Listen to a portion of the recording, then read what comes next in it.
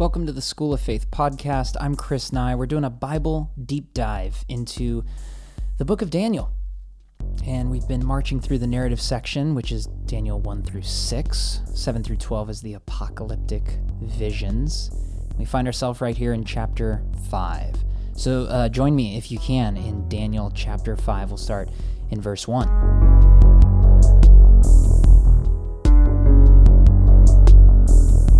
Well, before we start in verse 1, let's take a moment to maybe help us understand a little bit about Daniel, the narrator. Last episode, I made some comments about the narration because it switched to Nebuchadnezzar, and then now it's going to switch back to kind of the third-person omniscient. So I wanted to clarify this, right? The narrator of Daniel is third-person omniscient. What do we mean by that? This is meaning it's not from Daniel's first-person perspective. Well, you're like, but I thought the author was Daniel. The book is called Daniel. It seems to get inside the mind of Daniel. Well, this was a very common way to write a story as a Hebrew author, is that you wanted the story to outlast you. First-person narrators are few and far between in your Old Testament. Many times they're in the authority of Daniel or Jonah or Samuel, something like that. They're in the authority of these writers, but they are not necessarily written by them. What do I mean by that? Scribes would write these stories, okay? There'd be trained scribes that would write the stories and then copy the stories. But it was always under someone's authority, and someone's, was the editor, so to speak, right? The final voice on it. And that's where Daniel's authorship comes from. But the narrator's third person omniscient. And you can also tell that this narrator in the book of Daniel is not really interested in fine details, but in storytelling. There are a couple fine details. Nebuchadnezzar's claws are like, the claws of nails are like the claws of a bird. Happened at the end of that chapter, right? The fact that their hair didn't smell like sulfur when they get out of the fiery furnace in chapter 3. There's moments of detail, right? But not a lot. Really what Daniel, the narrator of Daniel, is very interested in is storytelling. These stories are really compelling. They're the kind of stories that really stick with children. A man in a lion's den, right? This story we're looking at in chapter 5. Handwriting on the wall, a mysterious hand writing messages on a wall, right? That could capture the imagination of children. Obviously, the fiery furnace in chapter 3. These are beautiful, compelling stories that are that the narrator's most interested in. Thirdly, there's a divine or eternal eye that can be trusted here, right? So you see a lot of kind of pulling back of the kingdom of God or the eternal perspective. It seems like the author is very interested in that kind of thing. Finally, fourthly, there's a bridge between ancient and modern storytelling. What do I mean by that? Well, you can see while the story is set in ancient times, there seems to be a forecast for how God's people will live, like for a long time. This is again connected to our Exiles series at Awakening. 1 Peter draws upon the motif of exiles, the trope that's kind of tossed throughout Scripture. Daniel seems, like the author seems to be aware that the ways in which Daniel is living and his friends are living will be the ways the people of God will always live, right? So it's not just to help Daniel and the people of his time, but it would help Jesus, the people in Jesus' time, right? During the Roman occupation. It was going to help the early church as they moved into Asia Minor. That's 1 Peter, right? And it helps us today, right? It has a bridge to modern day. So it's a little bit about the narrator of Daniel and helps you kind of see the message and the thing he's hoping to do. So chapter 5, interesting chapter. King Belshazzar is who we're introduced to in chapter 5, verse 1. He has a great feast and for 1,000 of his lords and drank wine in front of the 1,000. Belshazzar, it says in verse 2, when he tasted the wine, commanded that the vessels of gold and the silver that Nebuchadnezzar, his father, okay, so here we know, this is Nebuchadnezzar's son, the heir to the throne, that the vessels of gold that Nebuchadnezzar had taken out of the temple in Jerusalem be brought, the vessels of gold and of silver that Nebuchadnezzar his father had taken out of the temple in Jerusalem, that the king and his lords, his wives, and his concubines might drink from them as they're brought to him. Okay, you read that, you better think, this is not a good king. You don't have to read much of your Old Testament, or even much of your Bible for that matter, to realize that drinking a lot of wine and taking things from the temple and using them to drink wine is not a good move. This is not a dude who's going to be, I remember in seminary, one of my professors, Gary Brashears, he would often read us the Bible and say, good guy or bad guy, or good move or bad move. He'd kind of do that, right? These are not complex stories, but it's pretty easy for us to realize a drunkard taking things from the temple that Nebuchadnezzar had restored. Right when Nebuchadnezzar had been doing something good, Belshazzar, his son, comes in and starts to bring things back to square one. Okay, so the king throws this big irreverent party. The king is visited by a hand who writes on the wall. This is verses 5 through 9. And then in verses 10 through 12, other wise men magicians try to interpret. Verses 13 through 30, Daniel is called in and he interprets the writing. Once again, we should be like, we've been here before. We should be thinking we've been here before. Again, man, the Bible is interested in teaching us. This storyteller is interested in showing us the wisdom of God. And so much so that he doesn't just want to tell you one story about this, but wants to really hammer this home. But there's intricacies in this one, right? You see that King Belshazzar is an arrogant leader in verse 2. He's seen, I was just quoting that, tasting the wine. And then verse 7, it says the king called loudly to bring in the enchanters, the Chaldeans, the astrologers. So he's an arrogant leader. He's also a blasphemous leader, because in verse 3, it says they brought the golden vessels that they had taken out of the temple, the house of God in Jerusalem, and the king and his lord, his wives, and his concubines drank from them. Verse 4, they drank wine and praised God, the gods of gold and silver, bronze, iron, wood, and stone. Again, is this a good move or a bad move? This is a bad move. So he's an arrogant leader. He's a blasphemous leader. Blasphemy is dishonoring God through speech or actions. So he's arrogant, he's blasphemous, he's an idolater. Again, back in verse 4, they drank wine and praised the gods of gold and silver, quite literally praising idols. So he's arrogant, blasphemous, idolatrous. Wait a second. What's familiar about him? Who does he remind you of? Yeah, I know, a lot of kings in the Old Testament. But he should be most reminiscent of his father, Nebuchadnezzar. We should be like, wait a second. Am I reading the story of Belshazzar or am I reading the story of Nebuchadnezzar? And the answer is yes. You're reading the same arrogance from the same person. But now, you read this story, I hope, Daniel chapter 5.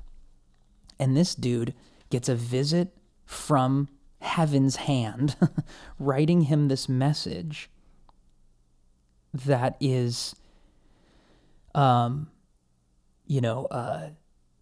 deathly. Saying like, your time and numbers are limited. And then if you look down at verse 29, Belshazzar gave the command and Daniel was clothed in purple. He elevates him. But then in verse 30, that very night, Belshazzar, the Chaldean king, was killed. And Darius the Mede, or the Median Persian Empire, received the kingdom. So the kingdom's over by end of Daniel chapter 5.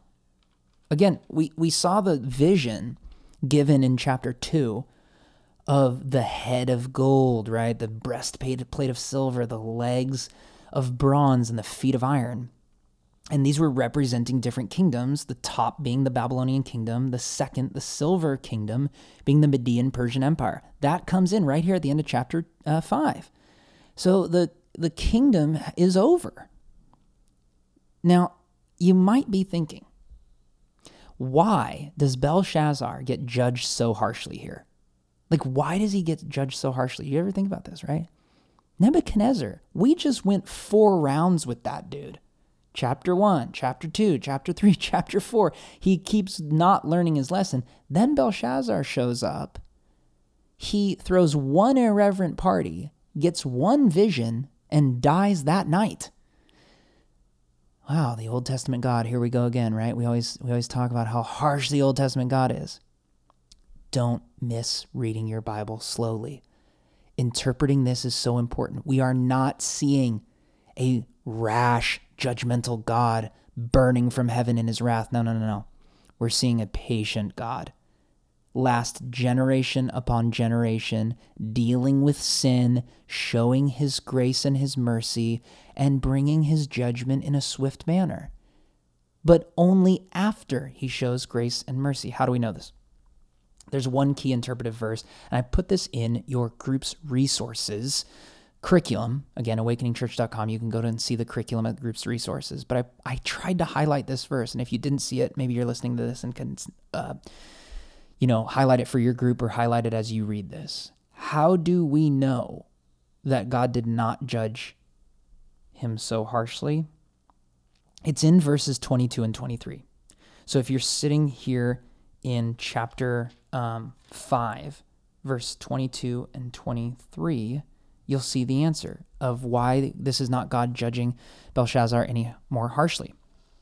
Chapter 5, verse 22. This is in the middle of Daniel's interpretation of the handwriting. He says this.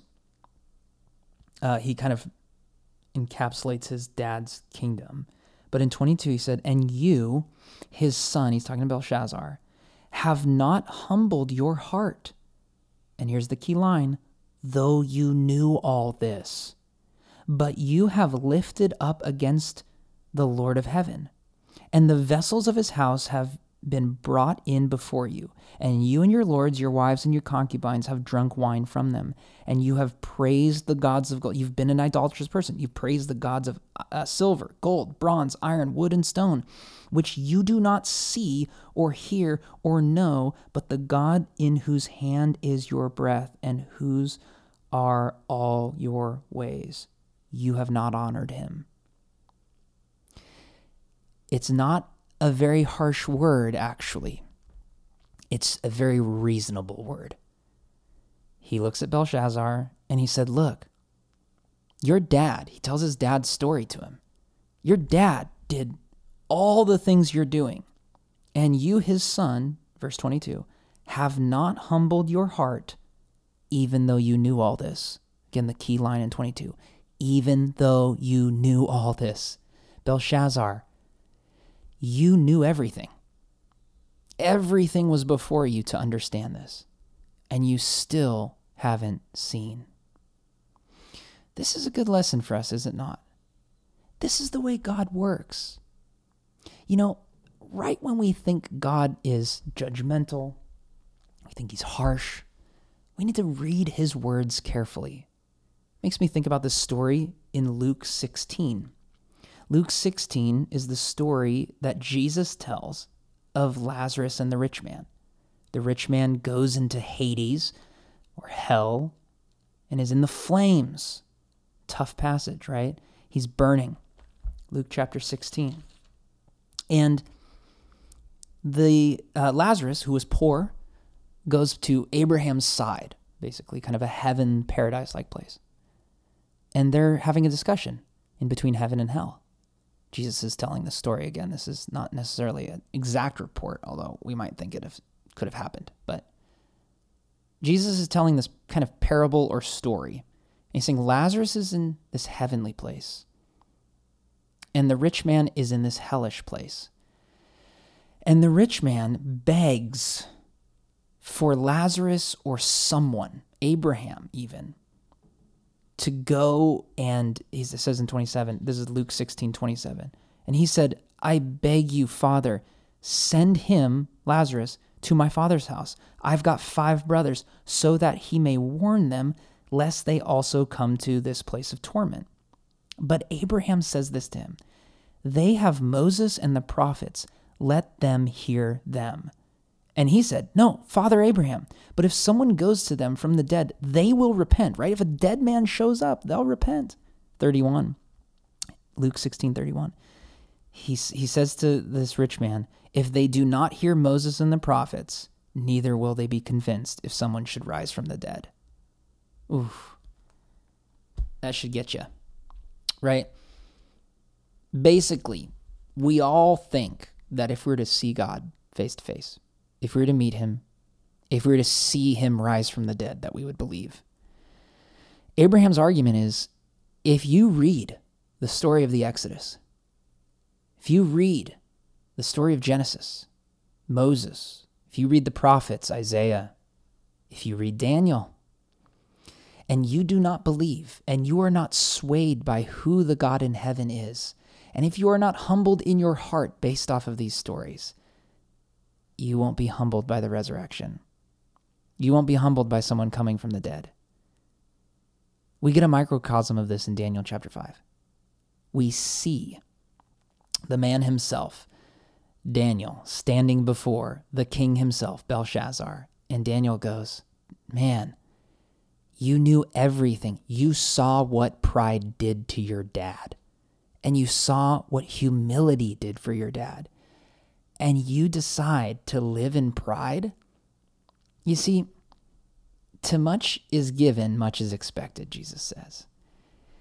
And man, it might be a sobering wake-up call that some of us have been given so much in our life to look back on and to go, we know better, right? God has taught us what we know.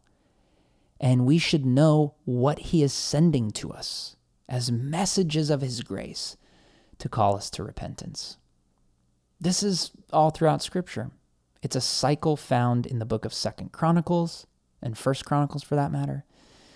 It's seen in the life of Saul, the life of David. Man, it's even seen in the Garden of Eden. All over, we are called to humility and the lessons of our forefathers, the lessons of those, our fathers and mothers who come before us, the ways in which they struggled and the ways in which their humility led to repentance and blessing. And if we don't have that in our immediate purview, in our own story, then we have it in Scripture. We certainly have it in Scripture. When we see the Pharisees rejecting Jesus, when we see his own disciples selling him out for pieces of silver, when we see Peter denying Jesus by the fire as Jesus is tried in the tribunal, we see it in the cross as the only one who is there was the beloved disciple and Mary, the mother of Jesus. Yeah, we see this all over.